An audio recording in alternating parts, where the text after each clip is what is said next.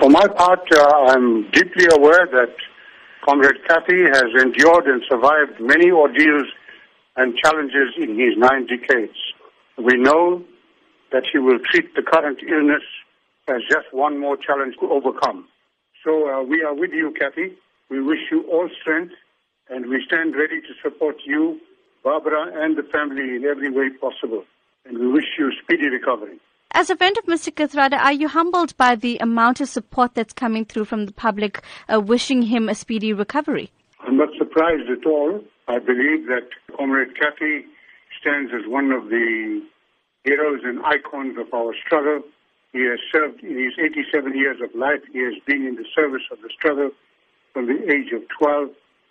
He has endured all these hardships of the struggle against apartheid. He has stood firm in the challenges of building a new South Africa, and therefore he is known not only in South Africa, but across our continent and in many parts of the world.